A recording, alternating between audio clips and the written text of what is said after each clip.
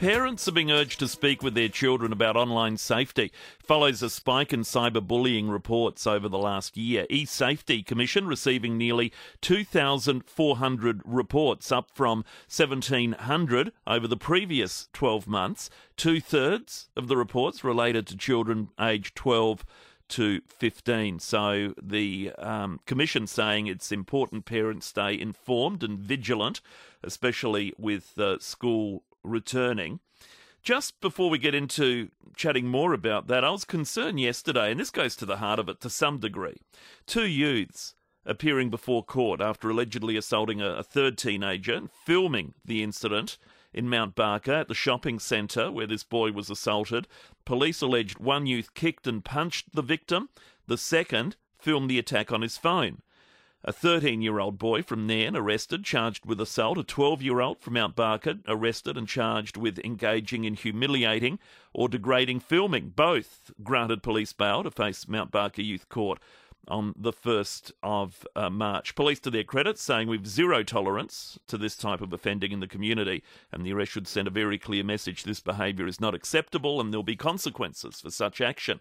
You know what, I bet if that, and that's great, right? Good result, and they'll face court and whatever happens from there. But I bet you anything, if that had happened in a school, would we be hearing about it? I mean, how many of these incidents in schools come to light because it eventually ends up on TikTok or wherever? Good work by police, and that's exactly what should happen. But anyway, it goes to show. But cyberbullying, child bullying reports to E-Safety is certainly concerning. Adjunct Professor Barbara Spears, Professor of Education and Social Development at UniSA on the line. Barbara, good morning. Thank you for your time. Good morning, Matthew. It is concerning, isn't it? All this big increase, two-thirds of reports about cyberbullying concerning children.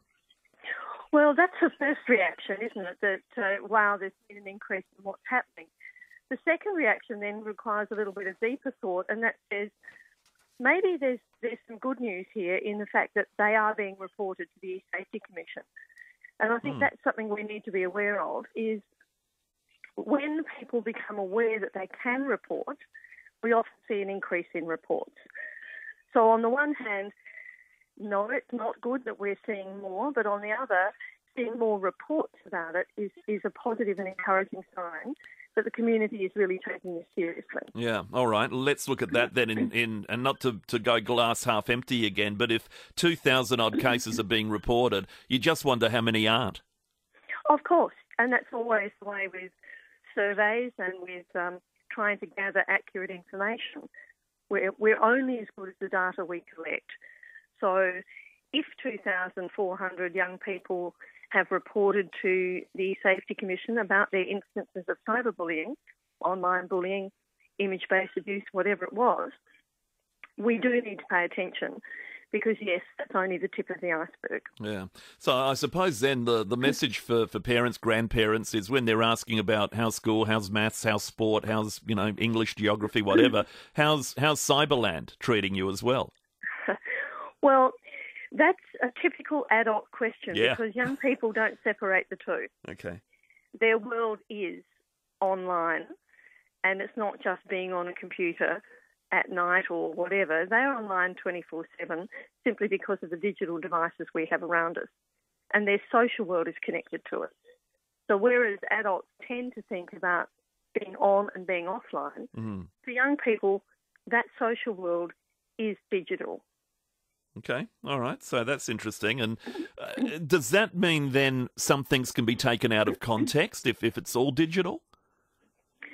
I'm not quite sure what you mean by being taken out of context. What we need to understand also is that many of the online incidents have arisen because of things that have happened in the traditional face-to-face school environment. So Gotcha. there is a flow-through that happens from one to the other. Yeah, I understand that. That makes sense. All right. So, so moving forward then, should adults, you'd say that was a very adult question. Should I do one of the webinar courses that are offered to brush up on where it's all at then?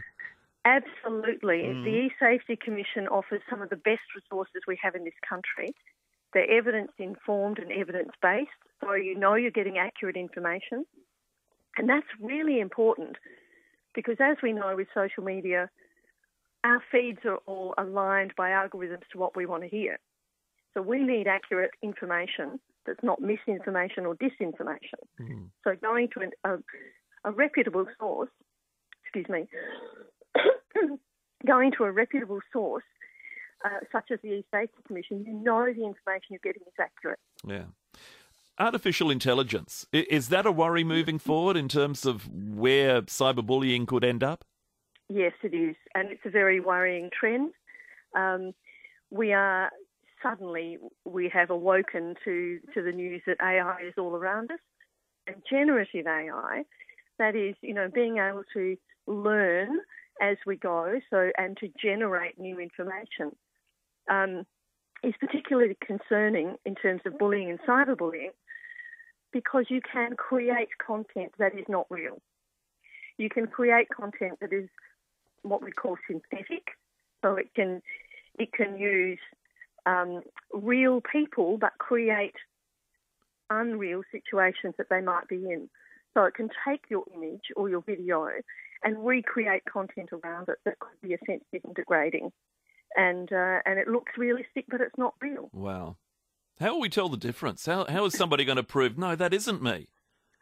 Right. Well, this is where industry is really important, because industry has to start to embed some sort of controls in the work that they do around AI to, some sort of safety by design. How they're designing these things needs to have some guidance put into it to help protect. Yeah, indeed. All righty. Now, going back to school, we get warnings all the time. Don't photograph your kids on their first day of school. Well, no, photograph them, just don't post it to social media. Yes, it's a vexed issue, isn't it? We want to share the celebration of those milestones with our friends and colleagues and families and want to be part of that. So I think it's very important that parents go to the safety website, have a look at the ways they can control their privacy, have a look at how they can set up only family feeds, so only families see those things and not just out there. Because the reality is, anything that goes online is always there. Yeah, forever. That's right. Barbara, really appreciate your insights. Thank you so much for your time. My pleasure. Thank you. Adjunct Professor Barbara Spears from UniSA, Education and Social Development.